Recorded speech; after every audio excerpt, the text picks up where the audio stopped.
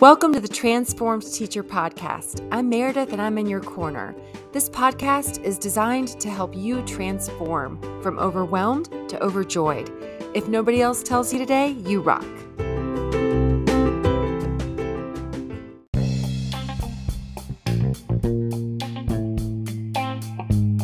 Unfortunately, a lot of educators or schools see SEL as an add-on to curriculum. The truth is, SEL is to education as the alphabet is to reading. You can't have one without the other. You're using SEL when you create classroom agreements. You're using SEL when you set expectations and classroom rules. You're using SEL when you use reflection in your classroom, when you practice conflict resolution, how you interact with the student after a disagreement or even a celebratory moment. So SEL is a buzzword, or at least it seems that way. The research on SEL goes back to 93, and then we start to build the whole child. I'm a person that's just always had that heart and passion for young people and for service. SEL fits in a lot of different components, and there's many ways that you can implement as well. But I'm going to stop for a moment and see if I answered your question.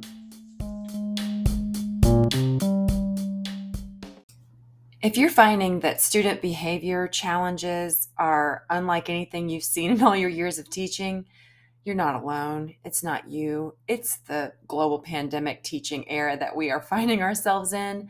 And this episode with Tre Gammage is going to really help you understand what SEL is, social emotional learning, and why it's not just a buzzword, and it's actually a tool that you can implement or continue using right now to help you not only build more positive and productive relationships with your students, but just feel a lot more fulfillment and maybe even more of a sense of control when it comes to your teaching life. So although this episode was recorded technically over a year ago, I really think that it's actually more timely than ever because I know that so many educators right now are facing so many different types of challenges. I really hope that you'll find this episode as inspiring and as invigorating and as hopeful as I did. Stay tuned because you're in for a treat. Welcome to today's podcast. I am so excited to have Tre with me today, and I don't want to mispronounce your name, Tre. Is it Gammage or?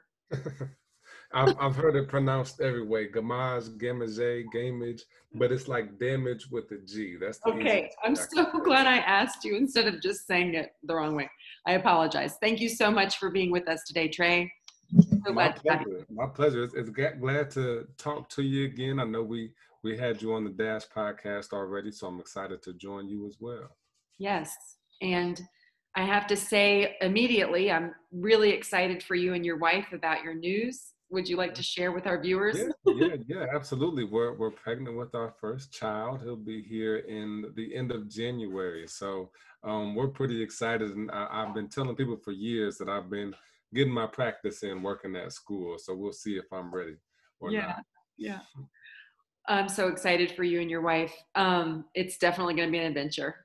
And hold on and strap in your seatbelt because it's going to be, it'll be wonderful though. Best thing ever. Yes, I'm ready. We're as ready as we can be. Yeah. So I met Tre at the I met him virtually at the Educators to Educators Summer Reboot Conference last summer. And I really loved what Tre had to say about social and emotional learning. And I immediately messaged him and asked him to be on my podcast.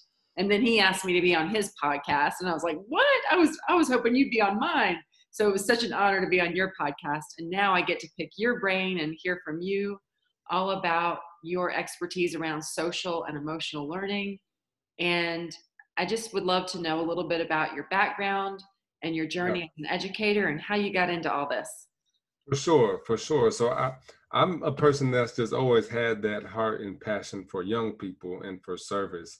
It's something that has come along in my family line as well. My father was a man of service. My grandfather was a man of service and entrepreneurship in various ways. So that's really how I got into education. After college, long story short, I didn't get the job that I applied for and was faced with a couple options to move to South Carolina or near Chicago at a residential high school. And I came down to South Carolina at a residential high school, and I was living with the kids that I worked with. So I had 45 high school juniors and seniors that were living on the same floor as me. Think about like a dorm director in college. And so in this experience, I got to be with all of these bright genius level students. But at the same time, I realized they were lacking in some of the common sense or communication skills and traits that they needed to succeed. So we started doing small stuff. We would hold music listening sessions with Kendrick Lamar so that they could get more cultural awareness and perception. We would have evening check-ins to see how their day was, to celebrate successes, just small things that we could do to check in and engage outside of academics. I didn't know it at the time, but as I continued doing my research, I found emotional intelligence and started coaching teachers on emotional intelligence. And once more, taking another step, I found out that emotional intelligence in education is called social emotional learning. So once I figured that out and really was able to make that connection, I've just been rolling with SEL since then. And so going on 5 years in education and about 2 or 3 with that SEL behavior focus. That is so awesome.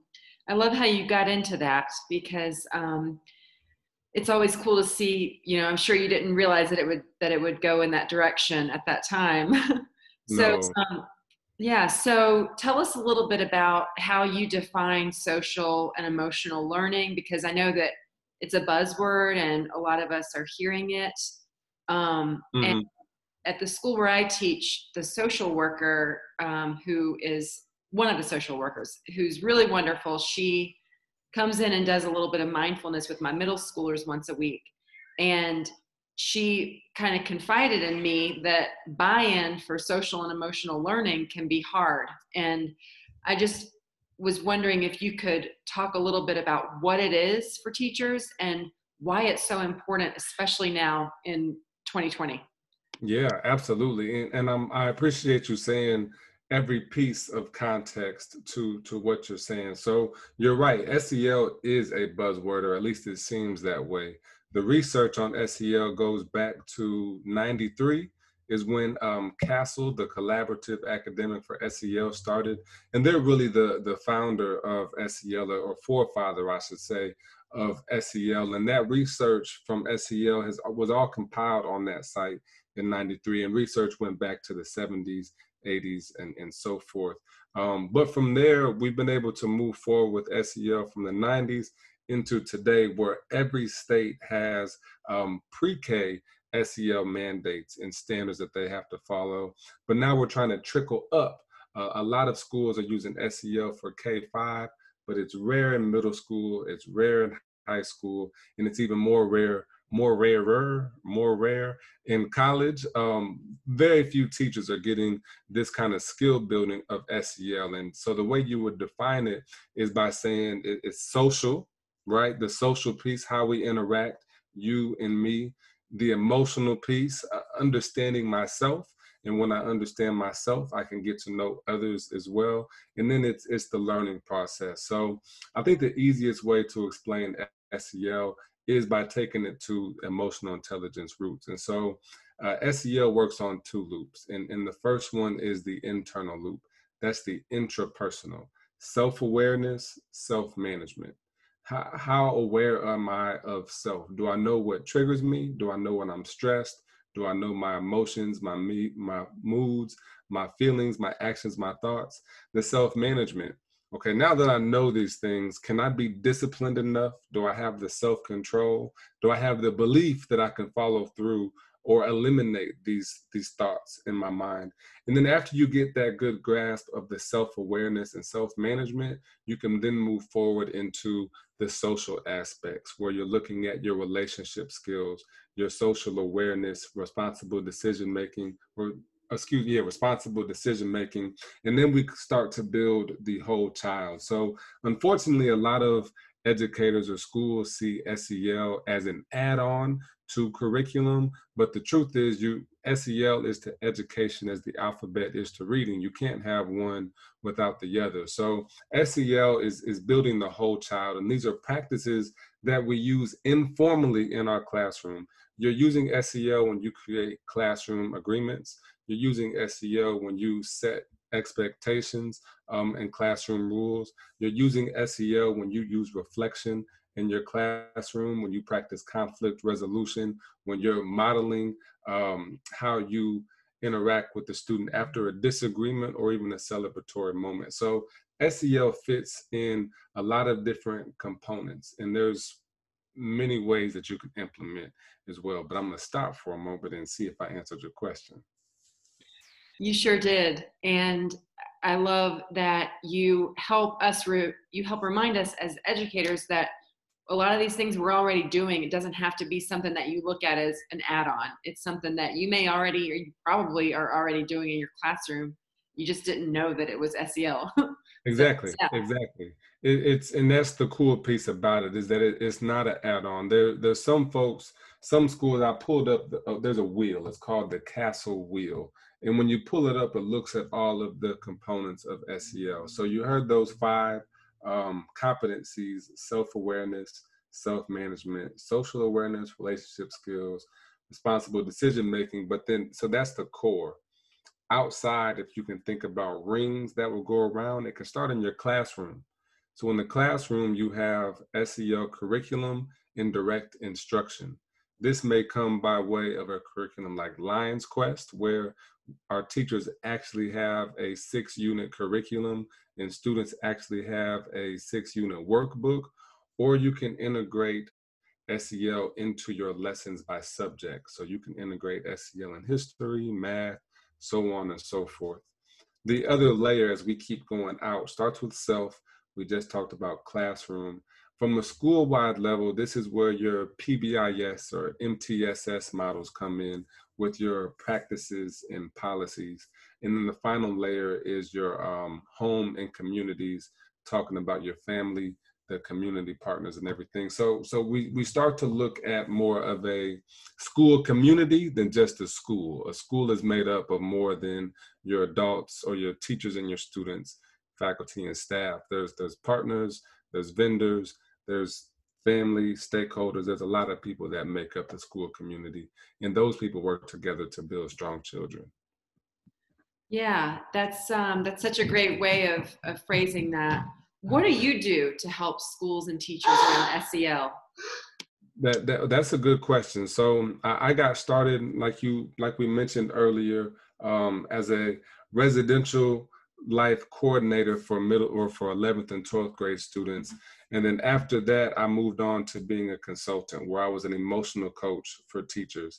And my primary role was providing professional development based on these core social emotional competencies. So really heavy on relationships, communication, redirecting student behavior, and implementing restorative practices.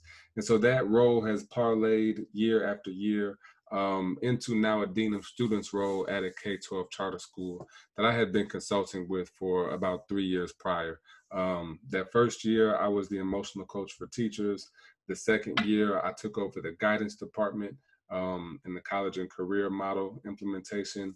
The third year was when I really took over the SEL behavior and took more on that Dean of Students role. And now I'm fully immersed in our K-12 school. We've got about 205, 206 kids, about 20 students in each grade, K through 11. And so we have an SEL model for them, K through 11, and I've also got a consultancy. SELeducators.com is our platform, and that's a place that you can go with. We've got 5 courses out now. We've got them bundled so you can purchase a year-long subscription, and as we add new courses, you'll have access to those courses moving forward, continued education credits, so on and so forth. Awesome. That sounds wonderful. What a great resource. Some of the times I hear from some of the women in my Transform teacher community that they don't know how to make a decision in a split second when it comes to a student who might be having some problematic, you know, behavior in the classroom, whether it's like virtually or in person, do you have any advice for the teacher who is just sort of, not knowing how to make that split second decision when it comes to student, you know, interpersonal Yeah, yeah. interactions with students? Um, so if we were at the beginning of a school year, it goes back to how do you set your foundation in those opening expectations. So what are your shared agreements? What are your classroom rules? And how are you building relationships? I've got there's a resource that I use called Relationship Priming Plan. And so it's for the first few weeks of school, but you can use it at the end of every quarter, or if there's someone that listens to this after a Thanksgiving break, you can reintroduce this model. And there's 4 quadrants that I actually got from a former recent podcast guest, Lloyd Knight. First one is set your classroom expectations, review the rules or create them together. Second, you're looking at modeling those rules as the teacher, but then also with your kids. Third is a show and tell. For me as a teacher, me showing and telling with my kids. And then lastly, we play a game. And so why this is so important, and we call it a relationship priming plan, is because you're priming the relationship. Just like before you get to a test, at the end of a unit, you prime students with information and you activate their knowledge before we get there. It's the same with relationships. If I need your attention week 9, I need you to turn your camera on or understand what's going on with you. I have to have had built that relationship in weeks 1 through 3 of school. Now, what can we do now if I'm not sure how to communicate with this student or I'm not getting through to them? There's 2 questions that you can ask about your kids, and that will give you an indicator of what their communication style is. So the kids that are more guarded, there's ways you reach them. Kids that are more open, you reach them, and it gets a little more complex without the visual. So you have to check out SELeducators.com or the New Year's reboot for E2E to get a larger framework. But I think starting with that relationship, getting to know your kids, and the strategy you can use immediately to do that is a 2x10, taking 2 minutes a day, 10 days in a row, where you're just talking to that student and you're just getting to know them. I know over the past few weeks, I've had chances to reach out to all my students K through 11, and you hear some of them, I wasn't in class because I had to go run errands with my mom. I wasn't in class because I'm watching my baby cousins. I wasn't in class for this reason or that reason. So when we actually get to know who a student is and what's going on with them, maybe the issue that I'm having with them doesn't seem as large as it was before. Yeah. And having that big picture understanding of what their life is really like is so crucial, I think. And that can be really hard when we're teaching remotely and all that. But Mm-hmm. I know that with our students, when we do home visits or we'll just like deliver things to them and just getting a feel for what life is like for them is really eye-opening. What role do you think empathy and compassion play when it comes to SEL? I mean, I think it's a big role, and I'll go into it's actually another framework called asset-based community development.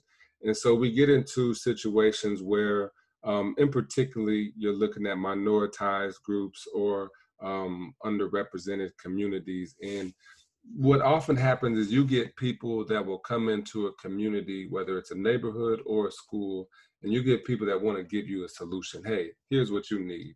Here's what you need. Or even on a mission trip, hey, I'm going to come to this place, this location, and I'm going to fix this for you. But what doesn't happen is we don't ever ask the person what they need. How can we build you up? How can we serve you? How can we support you? But with asset-based community development, you're in same with SEL. I want to uncover the talents, the tools, the resources, the confidence, the network that already exists within you so that I can build you up from that place. So we're not looking from anything that's necessarily external. I'm looking at you, the person first, and that's what I want to build up. So a big part of SEL is enhancing and amplifying student voice. When they hear their voice, when they can tell their story, they become transformed students, just like you have transformed teachers. That's really awesome. I love that too. I love when my students make their voices heard, and um, when we can remember that it's about asking them what they need instead of assuming what they need. I love Mm-hmm. that. It's a really great. Mm-hmm. So how did you get started with the Dash podcast, and why is it called the Dash? Lovely question. Lovely question. And I think there's something I missed on the end of my last response. But in the building asset-based community development, the goal of ABCD is just like it is in SEL. We want to build producers instead of consumers. So consumers are folks that just take in, but producers are able to build stronger relationships, build stronger things. And that's where the Dash podcast came in, because the Dash is your life. When you go to a cemetery and you see a grave of a loved one, you might remember the day they're born. You might remember the day that they passed away. But what's really significant is that small dash between those 2 days, because that's what you got to be a part of. And in that dash is the marathon of life. Between the day that person is born and the day that they passed away is the entire blueprint and legacy that they left for the generations of kids and people that they've impacted that come next. And on the other end, the dash is the sprint. It's every day. It's every decision that you make, making value, making it count, and going to the next level of yourself. So the dash started off as a way to add value consistently for free. And our goal was to have conversations with people about how they turned the pain in their life into the platform for purpose. That was about our first 70 episodes, 72 episodes in the first maybe year and a half. And then the second year and a half, probably the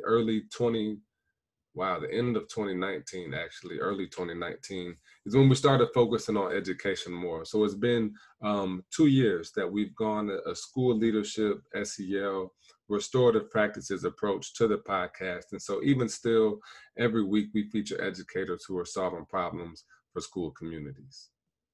That's so awesome. I saw that you interviewed Robin Jackson on your podcast, and I'm a fan of her. I think she is Oh, really? so cool. Yeah. I think Yeah. she's so smart, and I love Yeah. her books, and I'm a big fan of her. I'm so jealous that you got to interview her. That's amazing to have her on my podcast. I'm sure you could do the same. She was so full of wisdom and mind steps and everything that she has going on, creating builders. It's very similar work that you're doing, that I'm doing, that she's doing, trying to build strong people so that we can serve our kids. And I think that's what the some of the benefits of podcasts are. It's not the most lucrative of hobbies that you can have, at least not to start off. I've gone 175 episodes over 3 years, and I'm still doing this for fun. So I'm starting to work more into distribution and how does it work in the funnels and all that kind of stuff. But the greatest takeaways for me with the podcast have been having an excuse to reach out to folks like yourself, or to Robin Jackson, or to Ron Clark, and ask them to come be a part of my show and share the words and wisdom that they have from all their experience. Well, the last time I was chatting with Ron Clark on the phone, he was telling me, I'm just joking. I don't know, I'm not in the same league as Robin Jackson and Ron Clark, but that's why I was so honored to be on your podcast. But I think that you are, and so it's really cool to have you on this podcast. And I feel the same way, like getting to talk and collaborate, it just brings you so much energy. And I just always learn so much from everyone that I heard you say. I've learned so much from you today. So where do people find you? Well, is there anything else that I didn't mean to interrupt you. You were. No, that was it. That was it. And I was just going to say, we're all at our own place and our own pace when it comes to how we serve. And the most important thing is that we're serving people, and you have the transformed teacher, and you're really helping to serve women educators and serve that pocket. Ron Clark has his pocket of people down in Atlanta that he's touching. Robin Jackson has her community online, but also on the East Coast, and I'm trying to do my part with adult social emotional learning. So when we can come together collaboratively and with a group think, whether you've got that 50, 60 years of experience or your brand's thinking new, we're all in it together and we're working to build a better education system for our kids. So what I would say is that I'm grateful to be on your show, and it's always fun being on the other side of the coin. Usually I'm asking the questions and I'm listening a lot. So sometimes I get to come on and when you ask me questions, I get to say things that I forgot I knew or didn't know I knew until I get asked the right question. So it's been a pleasure for sure. Yeah. Thank you so much for sharing all your wisdom and the resources. And people can find you at the Dash podcast, and they can also find you at, it was SELeducation.com? Yep. Right? Okay. SELeducators.com, and Okay. I'm on all social media at Tre Gammage. So everything else is good from then. Gammage is like damage with a G and 2 M's. Yes. So that's where I'm at. Yes. And I am definitely staying in tune with your podcast, and I am so excited for you and your growing family. And I am sure that your students feel really lucky to have you in their corner and all the teachers that you're helping. So I'm glad you're out there doing your work. Thank you so much for being with us today. My pleasure. My pleasure. Until next time. Yeah, for sure. Awesome. All right. Thank you so much for tuning in. Be sure to follow Tre on Instagram or check out his podcast, The Dash, or check out his resources at SELeducators.com. I'll put all of that in the show notes. Thanks again, Tre. And if nobody else tells you today, you rock. Thank you.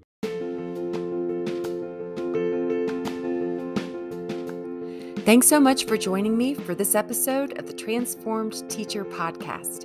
If you're ready to thrive with less stress and more joy, I've got a lot more resources for you over at my website, thetransformedteacher.com, where you can grab your free digital copy of my latest book, Freed to Teach: 7 Keys to Thrive in an Era of Uncertainty.